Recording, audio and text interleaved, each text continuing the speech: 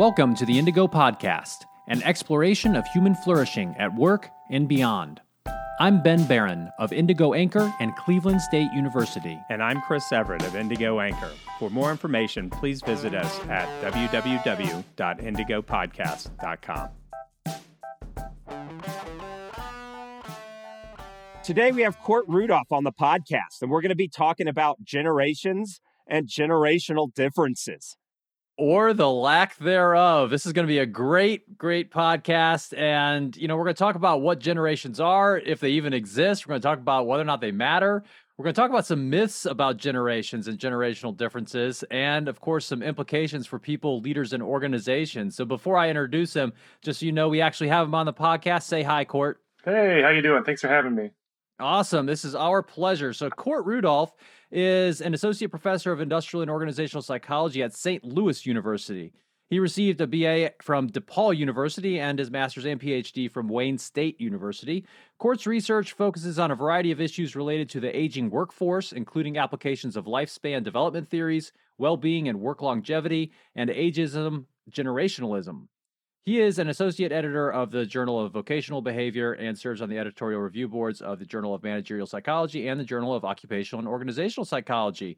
And today's conversation really came about because he's got a paper that's in press right now at the Journal of Business and Psychology. I came across it and I said, wow, we've got to talk to Cort about this. So he's the lead author of an article that's titled Generations and Generational Differences, Debunking Myths in Organizational Science and Practice and Paving New Paths Forward. So with that being said, that's the focus of today's conversation. So I guess let's just start off with your initial thoughts about, what motivated you to write this article. Tell us a little bit about your research and some of your thoughts around generations. Yeah, so I started studying generations, probably about 7 years ago, I would say, 7 or 8 years ago, mostly stemming from work that I was doing regarding aging at work and features of the kind of older worker workforce. And there was a couple of things here. I mean, first of all, I would get these reviewer comments on papers regarding age and work. And the comments would say something like, yeah, this is great, but couldn't these differences or couldn't these effects or couldn't these relationships that you're finding with age be due to generational differences? And so, the short answer is maybe. I don't know. Let's go figure that out. And so I started digging into that literature a little bit and, reading a lot of the early work that was done in sociology on this, and then sort of digging through, what empirical work we can find in our field in psychology and OB and management. About generations and generational differences, and kind of figured out really quickly that the answer to reviewer 2 is pretty strongly no. That these age effects are probably not generational, and in fact, anything that we probably think is a generational effect could be better explained either by an age effect or by some interaction between people and the time and place that they're living and current kind of contextual contemporaneous factors. And when you kind of figure out what's going on in this literature, what you figure out pretty quickly is that there's a lot of limitations with the ability to study generations, so much so that I've made this statement before and I'm happy to stand by it. I don't think we've ever actually done a study of generational differences because I'm not even sure it's possible to study these things. and the reason I'm laughing is because I know the rest of this story. This generational stuff that pervades pop psychology, media, LinkedIn, your dinner room conversations, all of it is crap. It's garbage, guys. Yeah, that's the technical way to put it. Yeah, since here on the Indigo podcast, we focus on evidence-based interventions for individuals and organizations. There was no way that we couldn't kidnap Cort for an hour or so and get him on here to talk about it, right? So let's do a deeper dive. So, what is a generational, or what is a generation anyway? Yeah, so there's a few different ways that we can think about this. And I think the most kind of classical sociological perspective on this is that generations are this sort of unit of like social importance. And so sociologists talk about generations as like these sort of groupings of birth cohorts that have gone through these sort of formative life experiences early on in their youth. And so a classic example from the sociological literature is the experience of the Great Depression. So there's these sort of broad studies of children who grew up during the Great Depression and looking at kind of the effects of that experience, the sort of formative early experience on later life outcomes. And so generations in a sociological sense are this sort of unit of study for understanding social change. And the basic principle from the sociological literature is stemming from this early sort of thought experiment that was put out by a researcher from sociology named Karl Mannheim. And Mannheim says something like, would it be possible for societies to change if there weren't new generations to bring new ideas to bear on culture? And so the idea behind generations really comes from this sort of this perspective of, can we understand culture change from the way in which new members of society bring new ideas to bear on that culture? So somewhere in the mix of all of this, these ideas get co-opted. And so in like translating these ideas into business and management and marketing, there becomes this process of labeling different generations and ascribing qualities to these generations so that we can differentiate them, so that we can segment markets, so that we can say that there are, differences between members of one generation versus another in terms of values or attitudes or behaviors, Yeah, you say the first word that comes to mind: millennial, avocado toast. Yeah, avocado toast. Or, it's not millennial. They're 40 years old and retiring from the military with 20 years of service and over a decade of war. Yeah, exactly. No, that one doesn't come to mind at all. Exactly. Yeah. So they become these really convenient wrappers that we can put around this really complicated thing, which is everybody gets older and everybody experiences age-related change. And everybody has this fundamental motivation to understand other people's behavior. And when we have these sort of universals, we need to simplify some of the complexity there. And so generations are really a convenient way of doing that. We get these sort of labels and prototypes of what a member of one generation versus another generation looks like or does or thinks or values, and then we can draw lines between them, which helps simplify otherwise really complicated things like this really messy process of development, which is different for everyone, or the changing nature of society, which is experienced different by everyone as well. And so if we kind of intersect those two things, aging and culture change, then we get this idea of generations, and it becomes sort of this universal thing that people kind of accept as being truth. Generations exist, so we might as well talk about them, right? Right. So it's kind of a cognitive shortcut that we use to try to think about the world and our place in it and who we are even. And, this has really been a pervasive thing. We were talking when we were prepping for this episode. Cort and I both went to graduate school around the same time period. And, I was thinking back to, early on in that experience, 2007, 2008, there was really starting to be this burgeoning, at least in the popular side of things, in the popular press, about managing millennials and things like that. It always struck me as odd. It was like there's this different species or something, and but it's been pervasive. There are lots of people who have built entire consulting practices and sold books around this whole idea, and it's just fascinating to me that this is persistent. Yeah, no, I agree. I mean, I use this analogy always that you can like walk through an airport bookstore and look at the shelves, and some 3 or 4 of these books at least are going to be about features of managing generations in some capacity. And that's like to me the sort of prototype of what is popular business press. It's like you're walking through the airport, you're getting a bottle of water and you're getting a book about managing millennials. I feel like, that's where this sort of stuff comes out. So yeah, no. And the funny thing too about this like emergence of this idea that, we need to manage millennials, is that you can trace that back. And so there's books from the 80s about managing members of Generation X. And you can find references going back to the 50s about managing members of this sort of like emerging boomer generation as well. Not nearly as formalized and not nearly as much of an industry around it as well. But yeah, you can go online and you can hire yourself a generations consultant to come into your organization and tell you how to do this, that, and the other thing to manage members of different generations and also to manage the differences between them, which I guess is sort of the other issue too. Yeah, Ben, that's our moneymaker. Managing numbskulls, a complete guide. We'll make $1 million. But I used to think when this stuff first came out, and they're like, well, and this is this pervasive idea of if I can learn, this is like the worst clickbait on the internet. Cure your foot fungus with Windex and this one easy trick, right? I mean, this is like the managerial version of that, which is garbage, because underlying it, in my view, is this idea that if I can just say the magic words, I can get people to be a cog in the wheel. I can get them to be automatons in my organization. And that's bull. That is just such baloney. It's ridiculous. So wait a minute.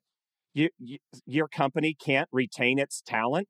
It must be them. If I knew the magic words. So where's that introspection of my company's garbage? Or, hey, man, these guys maybe grabbed capitalism a little bit more fiercely, developed a skill set that they're able to print cash with elsewhere. Mm-hmm. And like some of the stuff that we've seen, it's like, hey, listen, we don't want to be able to keep them forever.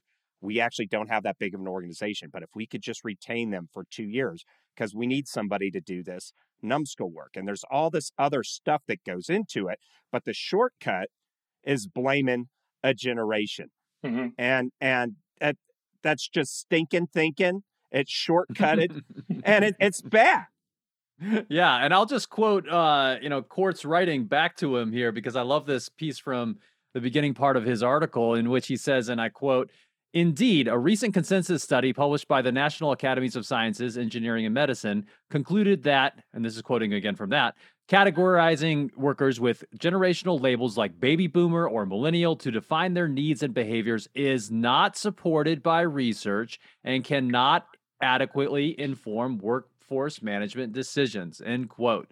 I think that's a really key thing for us to be thinking about here in terms of why are we treating people differently based upon some generational, I'm using the little quote thing here, right? Differences. It's just it's a pervasive myth that really needs to be exterminated, in my view. Absolutely. Now, I think there's some cohort approaches, like people that graduated during the last economic downturn. Like they've shown like lifetime earnings can be based on when you happened in history. Like if you were born during the Black Plague, you had an X% chance of dying. Okay, that's fine. That's a cohort and place and time effect. Mm-hmm. But let's talk about some lenses by which we can view generations, right? Mm-hmm. Sure. So like one of them is the social construction. What is that? Yeah, so this idea of the social construction perspective, the social constructionist perspective on generations, really stems from this idea that we need a way to rectify the fact that, as you just said, the evidence base for this is really not existent. But everyone loves this idea, right? So how do we rationalize the fact that generations exist in people's minds, but that they don't actually manifest and affect work behavior or values or whatever? And so the social constructionist perspective tries to put some sort of a framework around understanding what the value of generations is to people. And so the first thing that it recognizes is that we made these things up. And so by recognizing that we made these things up because we needed to simplify a really complicated issue. And so the first tenet here is basically generations are social constructions. We made them up through various mechanisms. This is supported by media. This is supported by, sort of basic fundamental psychological processes related to stereotyping and prejudice, prejudice and discrimination.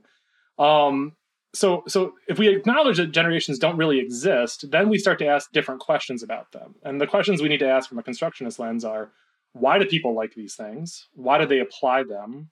And what is the consequence of applying them? And so we can start to ask questions about what supports this continued focus on generations. How do people learn about generations? So, what are the sources of information that lead people to form these sort of, broader pictures of what members of one generation versus another, look like? So that's one perspective. So social constructionist perspective basically is hey, given that we know that generations don't hold that much water as a kind of a unit of study, what do we do with this pervasiveness of generations, and how do we make sense of it? And so the other kind of piece of this is that recognizing the social constructivist kind of perspective on generations gets us to a place where we can start to ask questions about why people use generations as kind of a sense making tool, and why people turn to generations as a way of making sense of really complicated features of social environments. So I mean, there's all different related variables sort of in kind of intertwined within this perspective. One common one to look at is sort of generational identity, and like sort of the strength with which people kind of identify with one generation versus another. So this isn't saying that a generation objectively exists, but basically you can ask people, hey, do you believe that you're a member of this generation? And what are the implications of that belief system? Yeah. So I've got my friend who says I'm an elder millennial. Yeah. So she wants to be hip to the technology, but not dumb as those numbskulls. Well, the reason we started pushing for this is kind of interesting. So you asked the question before about like why did I start doing this work? And it comes from teaching, actually. So I teach undergraduate personnel psychology. And I have students give presentations about different features of, personnel systems. And one in particular that students usually talk about is different recruitment methods that organizations can use to attract, new members. And more than once, I had students that would get up and give a presentation, and they would say something like, as a member of this generation, I want this, this, this, and this from an employer. And the first time I heard it, it didn't, I was like, what are you talking about? And then the second time I heard it, I was like, that's the same thing I heard before. And the third time I was like, well, there's a pattern here. And so the question is, where do people get these ideas from? And so I just started asking people, like, why do you think that as a millennial, you're seeking flexibility? And the answer invariably was, well, I've been told that millennials want flexibility. And it's like, wait a second. So you're constructing this own picture of your own identity as this member of a generation. And that's changing the way that you're seeking out information about organizations that you want to join. And then it just becomes this sort of weird cycle of reinforcing these ideas from, this is what the organization thinks people want. This is the message that we're using to recruit people. Holy crap, I'm a millennial. I might as well join that organization that favors flexibility. Oh, but by the way, nearly everybody wants flexibility, right? And so it doesn't, and everybody wants these sort of core features of jobs, autonomy and flexibility and feedback for performance, and to feel like their work is meaningful. And it has nothing to do with generations at all. It's just that like some HR recruiter figured out something once about job design and then translated that into a generational difference. And everybody thinks that millennials want all this stuff, or members of another generation don't, or whatever. And then they tailor their practices to that. And there's no basis in actual reality. Well, wait a minute. I just Googled what millennials want from work. And the first thing that shows up in the result, what millennials want from work, 7 research backed truths. Research backed, yeah. Maybe they're sitting on a pile of old journals while they just, puke out this stuff, but a culture fit. Aligned personal and organizational values, timely and regular recognition, ability to learn and rise through the ranks. Who doesn't want that? I woke up today, I turned 50, guys, and all of a sudden I don't care about recognition at work or the ability to get promoted. Well, yeah, that's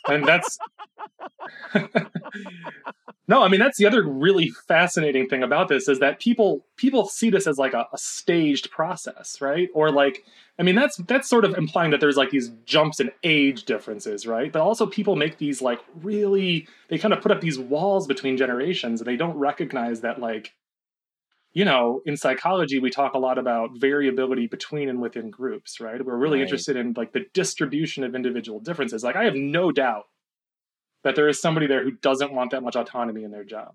Like, there are some days, honestly, where I wish someone would just tell me what to work on, because I'm sitting there, you know, whatever. But that's an individual difference that's going to vary across generations.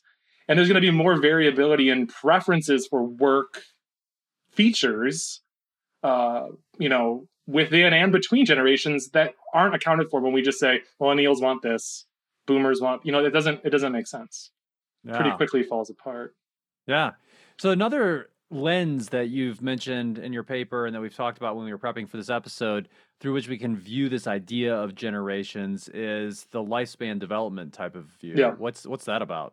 Yeah. So the lifespan development view comes from kind of core theories in developmental psychology. And so one of the things that I do in my work is to try to bring these theories over from developmental psychology, so that we can come to a better understanding of the role of age and aging in the workplace.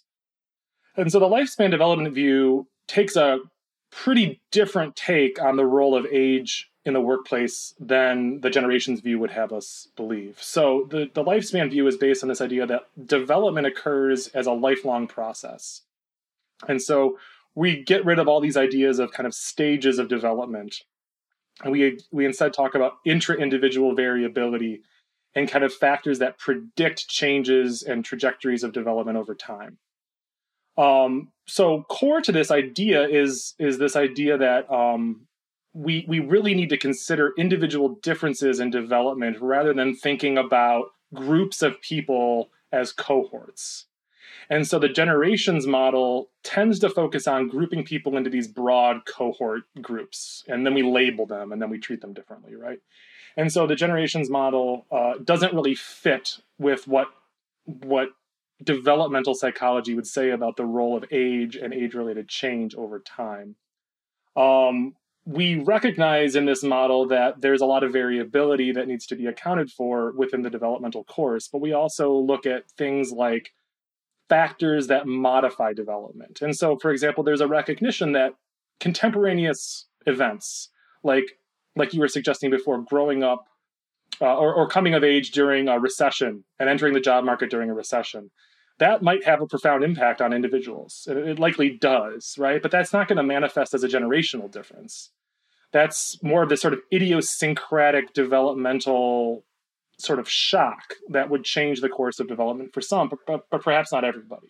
Yeah, if your mommy bought your way into Harvard and you're now rotting in jail, you may be on a different, cooler trajectory than people that had to earn their own way. Yeah, exactly.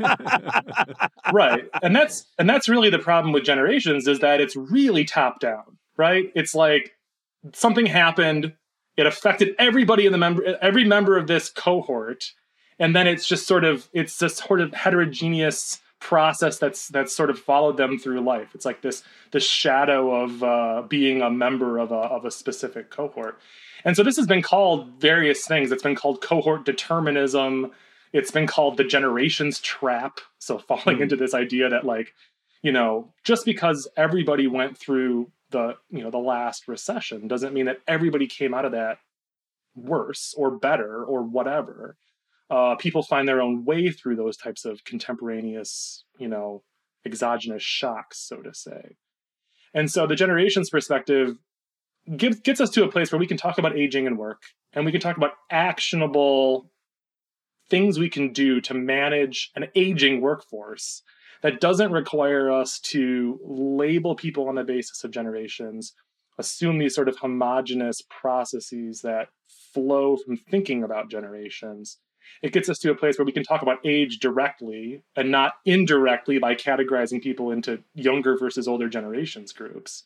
It opens up the doors to a whole bunch of other research questions. But again, it has a lot of practical value in that we can actually translate the suggestions from lifespan perspectives into, hey, what should we do to manage an older and aging workforce? Or what should we do to manage workers across the entirety of the work lifespan, rather than thinking about, we got to focus on just the millennials because of, whatever assumptions we're going to make about what they want, or because somebody in HR bought one of those horrible books at the airport. Yeah, that's why we're going to focus on generations.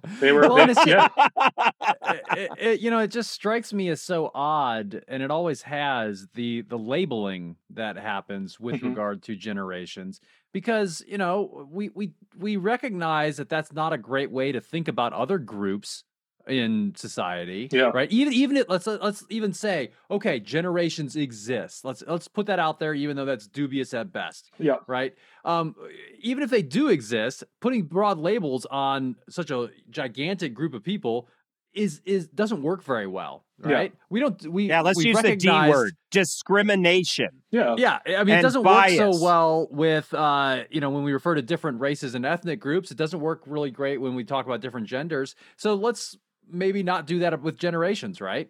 Yeah, exactly. Yeah. So, I mean, the funny thing is, right, so aging is a universal experience for most people who are lucky, right?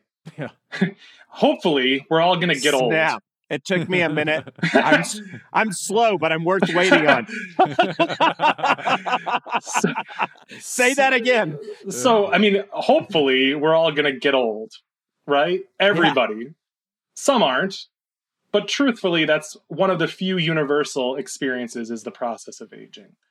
And so we don't, not everybody is a member of one race versus another, or not everybody identifies with a specific gender versus another. And so we can make differences between those relatively easily. And it's a pretty socially unacceptable thing to do, right? But age, open season. Let's go for it. I mean, and then we can say, well, that's ageist. We can say, like, well, classifying older people as whatever litany of stereotypes you want to, that's ageist. But let's do something a little bit different. Let's couch this in terms of generations. Now we're removing the age component. We're talking about generations, which doesn't classify individuals. It's classifying groups that are socially agreed upon. And so then we can say, well, millennials do this and boomers do this. And really what we're saying is that older people do this and younger people do this. And so it's really thinly veiled ageism. I mean, it's almost like this sort of modern form of ageism where we can justify being ageist on the basis of saying, no, I'm not ageist. This has to do with generations. Yeah. Some old people are hip to Instagram and can check their email. Yeah, sure. Right? Some old people don't forward you, Dad, if you're listening to this, don't forward you every piece of garbage that they get into their inbox, right? But you see how easy it is to just immediately, this is basically socially sanctioned discrimination. And it's not just in these pop books. It's it's in HBR, Harvard Business Review, which a lot of people look at. It's like, well, I mean, hey, this is a big institution. They got a lot of, one of the elite business schools. They've got they can have any professor they want for the most part. HBR's had some articles that have missed it, right? Yeah. So HBR has had a few articles about this, and you see these pop up. And then they also, but to be fair, I mean, they've also had a few articles where they go, well, wait a second, guys, hold on. But then that's super confusing too, because you got two papers in front of you, and one says something exists and one says something doesn't exist. And which one are you going to go with? Are you going to go with the one that society says exists? Or are you going to go with this sort of, wait a second, hold on a second, let's think about this whatever idea a little bit more critically. My view at the time. Whatever justifies, that's what I go with. Whatever justifies the money I've already spent on a consultant to tell me that they exist or whatever, right? We already have a budget for this program, so oops, it must be important, right? Yeah. But this is so important because we're talking from the top fount of where working practitioners and business people go to get their information, and that there's baloney being put out. And we're dealing writ large as a society with all kinds of, well, how do we define bias? How do we maybe uproot it and change it for the better? Hey, discrimination is bogey. Like maybe you don't mind discriminating against older people until you need a job in your 70s, right? Sure. All these things. Like I think like at a 30,000 foot level, we can say, hey, this is garbage. But then we get down to the level where it's got to execute.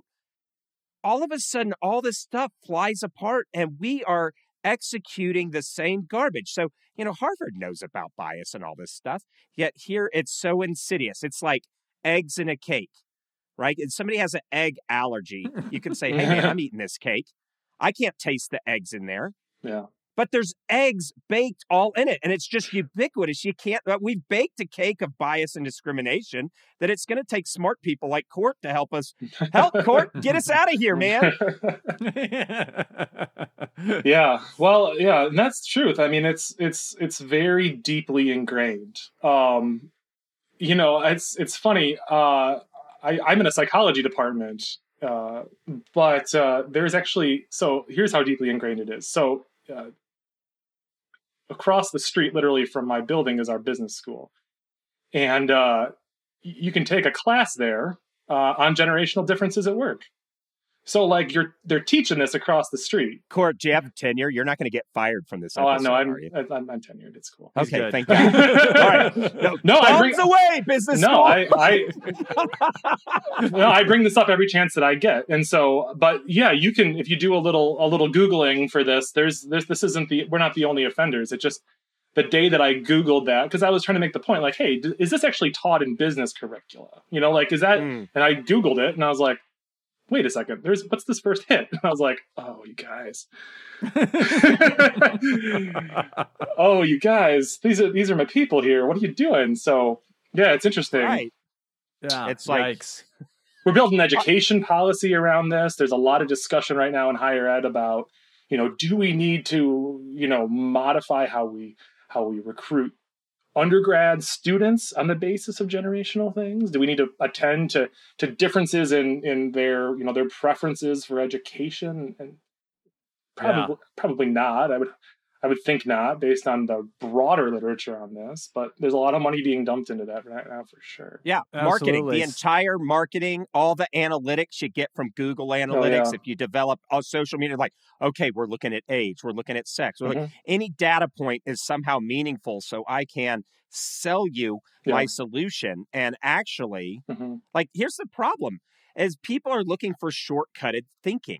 And the shortcutting thinking is getting us the bias and discrimination that we're seeing in racial issues that are coming to the fore right now. It's all across the board. And we wonder, well, how could somebody be deceived by some of these, say, racist thoughts? Well, here's an example of our own bias that is just baked into our society structurally, i.e. entire lines of business study and work, like marketing, are built around it. And we're stuck here. Yeah. Well, I mean, the marketing stuff is really fast. I honestly, at some level, I think someone made the decision at one point that it's just really hard to explain what a standard deviation is to someone else.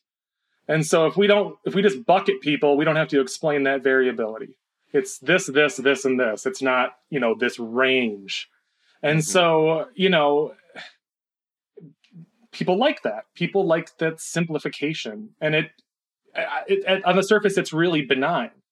If you dig into it a little bit, there is a lot of possibilities for this to kind of go south on folks. So you gave this example of millennials are retiring. Yeah. So, I mean, if you look at the cutoffs for these generational groups, and that's a whole messy thing in and of itself, the youngest members of the millennial cohort, so to say, typically or I guess I should say the oldest members, excuse me. They were born in 1980, depending on who you read, right? And so it's 2020. So these folks are turning 40.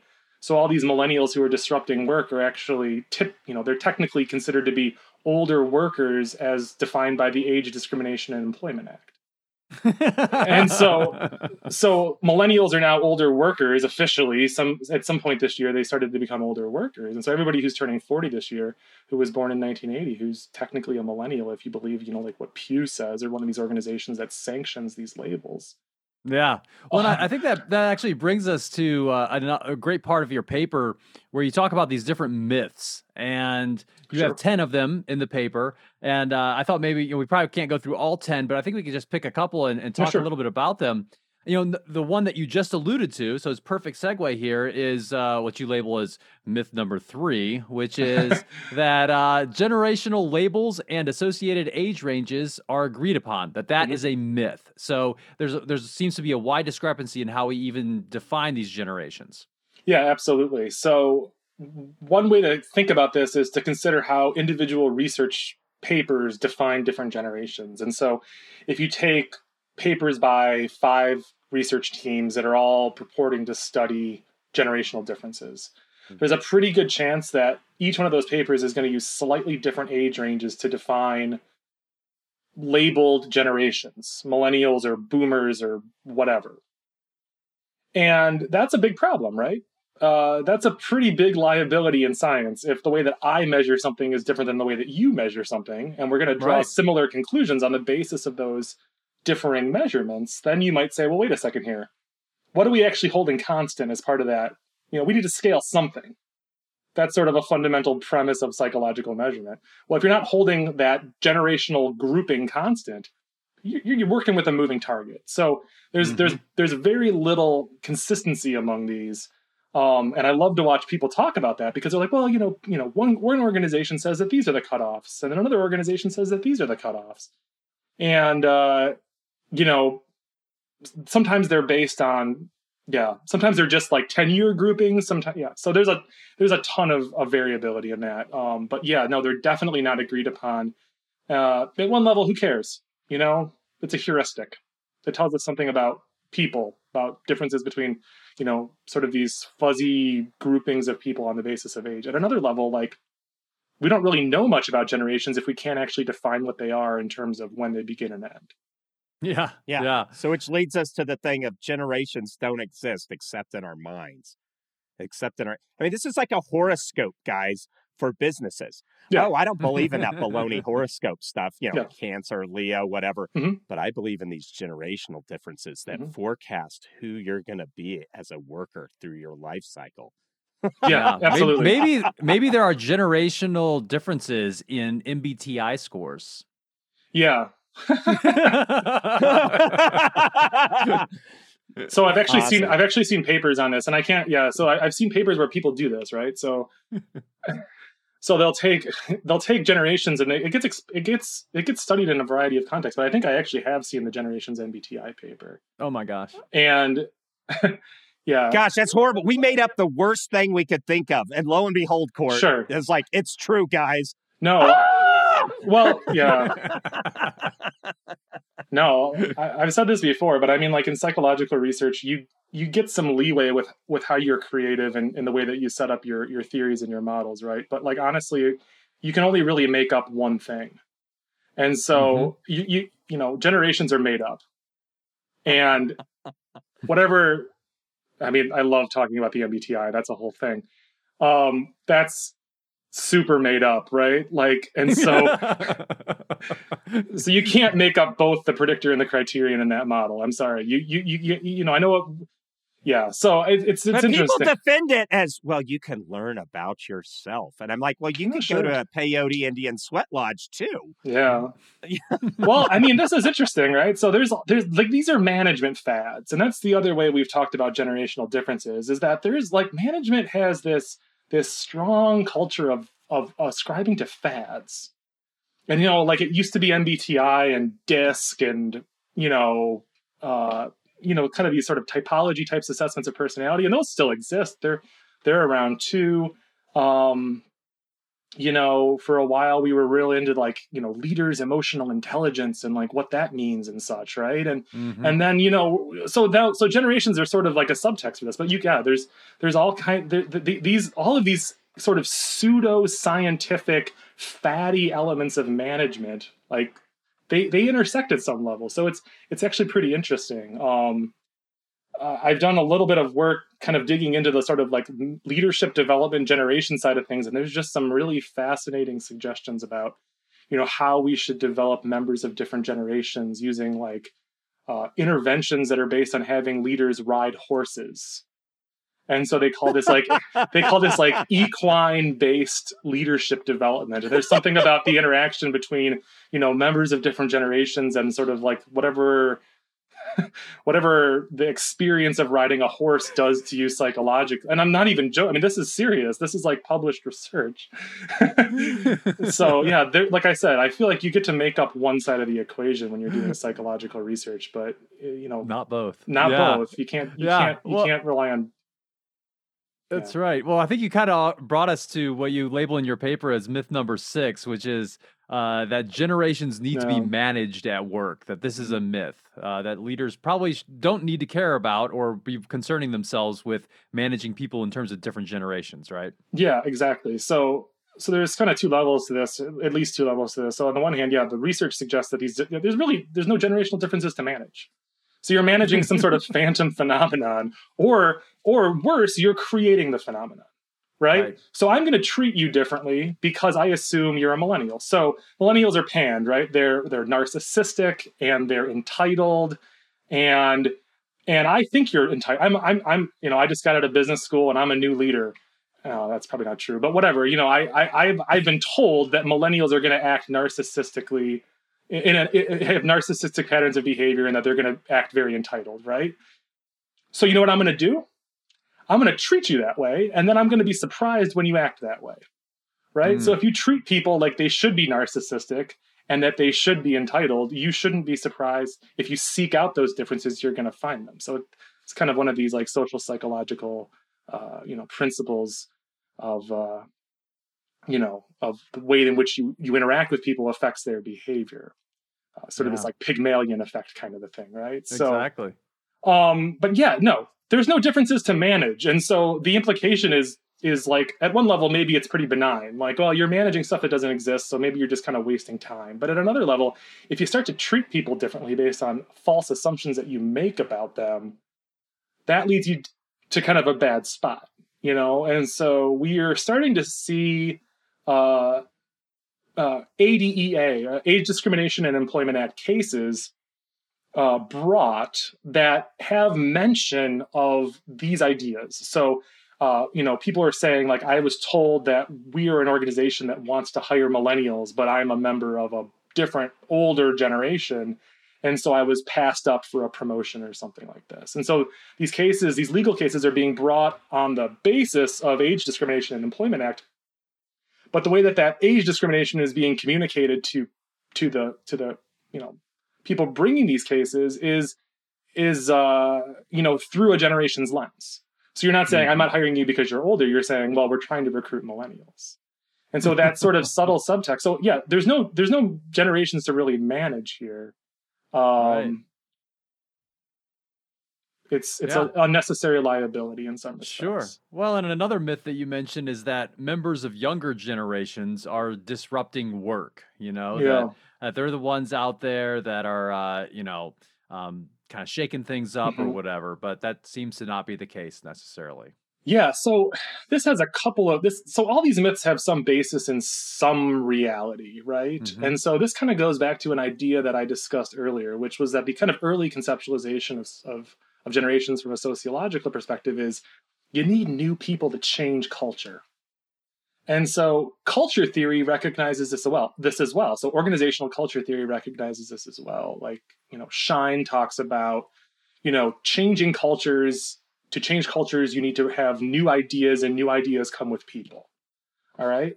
And so this idea that members of younger cohorts are changing work probably isn't wrong, but there's all of these sort of, speculations that there's something unique about the way that this young generation is changing work. And the funny thing is that you can trace that back in history. I mean, like, if you go back and read accounts of what youth does to institutions, there's mentions of young new ideas, young people with new ideas changing social institutions over time. And so there's a remarkable kind of cyclical nature to this. Wait a second, things are changing. Who do we blame? We blame the new people. Yeah, but listen to that. So you're in an organization, and like you look at the Fortune 500. Mm-hmm. They're not the same cohort year after year. Some of them die and go. And this is like the idea of the good idea fairy at scale. This is a whole generation of good idea fairies that are going to change how things are going on here. And it's like, wait a minute. What organization doesn't want good ideas? Yeah. You will die on the Capitol capitalist vine if you're not evolving. Yeah. And you're not going to get those new ideas continually from the same numbskulls you have right now. You have to refresh. Yeah. Like, I mean, who wants to go back to having, buggies and buggy whips? Right. Who wants to go back to the Model T Ford? I don't know how my parents raise kids without an iPad, because if we're at a nice dinner, Sure. it's just like, here, watch this so I can have 10 minutes of eating with your mom, right? Mhm. And like, new ideas are awesome. Yet there's this thing where like, change. Like, we also know that from the literature that Sure. change is challenging on us. Mhm. We can't continually stay in a growth cycle and maintain our humanity. So the goal for organizations is to maintain this tug of war is actually a positive thing, not sure. a negative thing. Yeah, no, I completely agree. And like this disruption idea is everywhere with generations. It's not just within organizations. I mean, you can go on Google and type in millennials are killing ... right?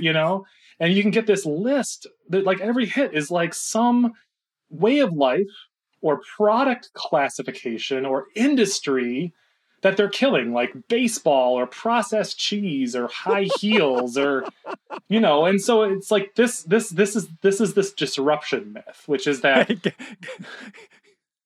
I just Googled it. So I got a couple hits for you. Just Sure. have to throw this out here. By the way, this was not one you mentioned, but millennials are killing mayonnaise. Yeah, mayonnaise. Millennials are killing the diamond industry. Millennials are killing change. The doorbell industry. no more doorbells. Just text. A bunch of... Oh, that's so great. I just had funny. to interject that. Yeah. So, and I think this kind of brings us to the last myth that you talk about in the paper. And I encourage all of our listeners to go check out the paper. We'll post a link to it in the show notes. But this last myth is that talking about generations is largely benign. Mhm. And I think it'd be great for us to talk a little bit about why there's some non-benign features of referring to generations Sure. and using this kind of lens through seeing people in the workforce. Yeah, absolutely. So, as we sort of discussed before, I mean, these ideas at some level seem really benign. They do. They seem like, well, all we're doing is we're talking about generations, guys. It's not a big deal. But as I also suggested, and we talked a little bit about it, this is like a really thinly veiled way of couching ageism or like conveying or communicating about ageism that's really socially sanctioned. And so one of the things that we've tried to do in thinking about how do we talk about the risks of generational thinking is to try to advance the idea of what we call generationalism, which is an ism like racism or sexism. It's basically like, guys, if we take this idea and we try to apply generational labels to everybody, we're going to start to treat people differently as a result of that. And so if we think about generational thinking as an ism, then maybe that'll change the way that people see this sort of otherwise socially accepted way of talking about age or thinking about age, making it a little less socially acceptable to do so. But yeah, no, I mean, it's one of these things where I think that, if you were ranting about, if you wrote a BuzzFeed article about how older people were killing something, or how there were these massive differences between older and younger people that weren't really well founded, maybe that would spark some attention from folks saying, hey, that's a little bit of an ageist sentiment. But if you say it's boomers versus millennials, that kind of protects people from that criticism, I think, a little bit. Right. Right. And really, it's stuff I don't like is negative. The things I do like is positive. And so let's just address, Cort, a few bullet points. Why should we care about ageism other than it feels nice and fluffy? What are some concrete reasons we should give a rip? Well, where do you want me to start? The list is so long. Sweet. Well, if you're trying to make a business case, it's illegal to discriminate against workers who are aged 40 and up. Now, younger workers aren't protected by that. Right. So if you're less than the age of 40, you can't really claim age discrimination. But that doesn't mean that it doesn't occur. It just means that that's not a protected class. On the other side of this, if you want to maintain an age-diverse workforce, it kind of behooves you to have a climate that is age-inclusive. My own research on kind of age-inclusive climates and age-inclusive HR practices suggests that if you can develop work systems that are age-inclusive, that actually benefits employee well-being regardless of age. And so organizations that have more age-inclusive human resources practices, which is to say that they're human resources practices that are beneficial to members of the workforce of all ages, that don't single out younger versus older employees, that tends to lead to higher levels of perceived age inclusivity, right? So everybody gets these benefits, everybody gets these, these affordances regardless of their age. I feel like this is a pretty good place to work. Maybe I want to stay there long term, but also those are the types of things that produce, positive health benefits and well-being benefits for workers across the work lifespan. And so there's a sort of legal pragmatic case like, yeah, we shouldn't discriminate against people who are over 40 because, we're going to get sued. But also, hey, if we have a better, more age-inclusive work environment, everyone's going to benefit as a result. That has, long-term. And there's other research that suggests that there's performance, kind of performance benefits from doing the same thing. Regardless of work or age. I think, we can think about, other things as well. Like socially, we should strive to have a more inclusive work environment in general. And I think age is sort of a missing component of that. But the other thing we don't really talk about all that much is sort of the intersections among different categories of demographics. Older females, older Black females, sort of those sort of combinations of qualities of people lead to different types of work experiences, different risks for marginalization and such. So again, being kind of one of these universal experiences, everybody gets older, everybody ages, right?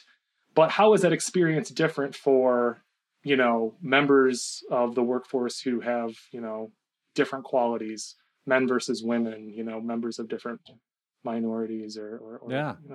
So I think you've already started taking us into some implications here, and I think you just mentioned some great ones for organizations, that there is this liability that you can have in terms of age discrimination. You obviously don't want to create some policies or practices that are based upon generations, right? Because we don't even know if they really exist, and we have concluded based upon the research that doesn't really matter. No. And I love your idea of these age climates, right? Having an inclusive climate for people across the spectrum of different ages, that's a good thing. So if we drop down to the individual level, what do you think are maybe some implications for your research and some of these ideas around generations and the lack thereof kind of have for individuals? Yeah, so individuals can be thought of, and I guess in a couple different ways. I mean, in terms of, let's think about like decision makers. We can talk about different stakeholders within organizations and kind of what these ideas have. But I guess, the one level to think about is sort of individual kind of decision makers within organizations, maybe people who are setting policies, maybe people who are thinking in terms of, how would we tailor an environment to be, age inclusive? And there's a few different things we can talk about. I mean, like at one level, if we're going to talk about tailoring organizational processes to be age sensitive, we need to recognize that at some level, there are some age-related differences in like physical and cognitive abilities, right? Mm-hmm. But we can tailor work processes to account for that. And so, as workers get older, their physical capacities on average tend to decline somewhat. Well, let's design work that actually can account for that. And so I think for individuals, what I would recommend is we got to stop talking about generations here. We need to start talking about what are we going to do? Because here's the reality. The workforce is getting older. Even in kind of emerging economies, the workforce is getting older across the globe. That's a universal fact. And pension systems are declining, right? And so everyone is going to need to work longer, regardless of where you live. It's pretty clear that there is an economic imperative to extend working lives beyond the traditional 65, average retirement age. Right. If we're going to make this thing work long term. And so we need to develop systems that let that happen. And so the way to do that is multiply determined, right? But I mean, like at one level, we need to reduce this sort of age discrimination component, which can drive people out of the workplace. We need to build systems that allow for us to take advantage of all of the opportunities that come with having an older workforce. Knowledge, retaining that knowledge long term. If someone's been with the company for 30 years, they've seen every different way that you've tried to solve that problem. But if they retire because they're feeling pushed out because they've been told that they're a boomer and we're trying to recruit millennials, that talent leaves, that knowledge leaves the organization. What are we going to do with that? So that kind of stuff. I mean, that's the advice I would give. Stop thinking in terms of stop thinking in terms of generations, and start thinking in terms of how do we leverage what we know about all the benefits of an aging workforce, and tailor specifically to changes that we know from lifespan development, changes in sort of like the fluid cognitive capacities and changes in physical capacities. How do we tailor work to that? To be able to take advantage of the fact that, older workers want to work longer and they need to, and we all need to. And so that's an inevitability for everyone coming down the pike for sure. Yeah. Right. So right. For the new ideas about the 1%, the newer ideas, right? Let's go there's a resource conflict, right, between the younger generation and the older generation. This idea of, well, we're in this hot mess in our country right now because of what you guys laid down, you jackwagons. Yet, if we know anything, you guys would have, knowing what they knew, you're the same. There wasn't enough evolutionary time span for you to have different cognitive functionings between the boomers to the millennials to the Generation Z, right? Mm-hmm. And so it's like the land of the dark elves. Did you want it to be like kill or be killed? It's like, okay, you're old, now go starve to death. You just couldn't hack it. Yeah. Or individuals. I mean, venture, during the early days of Zuckerberg, all these venture capitalists. Well, we need a young entrepreneur that wears a hoodie. Have you seen any of those around? Because young entrepreneurs with hoodies do amazing things. And arguably, there's all these business models that could come out of Silicon Valley and other places from older, more in-depth industry knowledge. But we miss that because of our bias at the individual level, right? Sure. Yeah, no, I agree. I mean, it's definitely a challenge. Like I said, it's sort of a natural process, and we love classification. People love reducing complicated information into buckets. It's pretty natural, and so overcoming that is a challenge for sure. It doesn't help that it's so supported, that there's so much media attention around generational differences, and that there's so much, it doesn't help that we're teaching MBAs that these things exist and that they're going out there and doing stuff with it. You know what I mean? Like that's...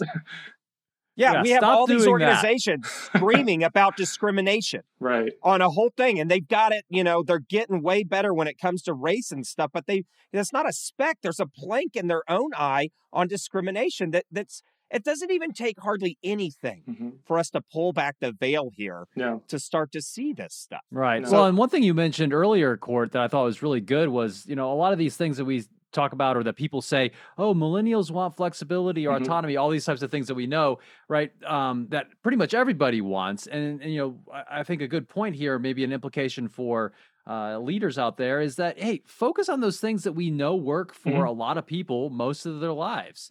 And, people do like to have some variety and autonomy and significance in their work and so forth. So those things, no person out there is going to respond negatively to a leader who values their contributions and cares about their well-being. Right? Exactly. It's just it's good stuff, right? Yeah. There's a lot of basics out there. Yeah. What I heard on the web was, I'm so glad COVID's here. Maybe some of these old people will just die off. And I remember just looking at that and being like, what in the world?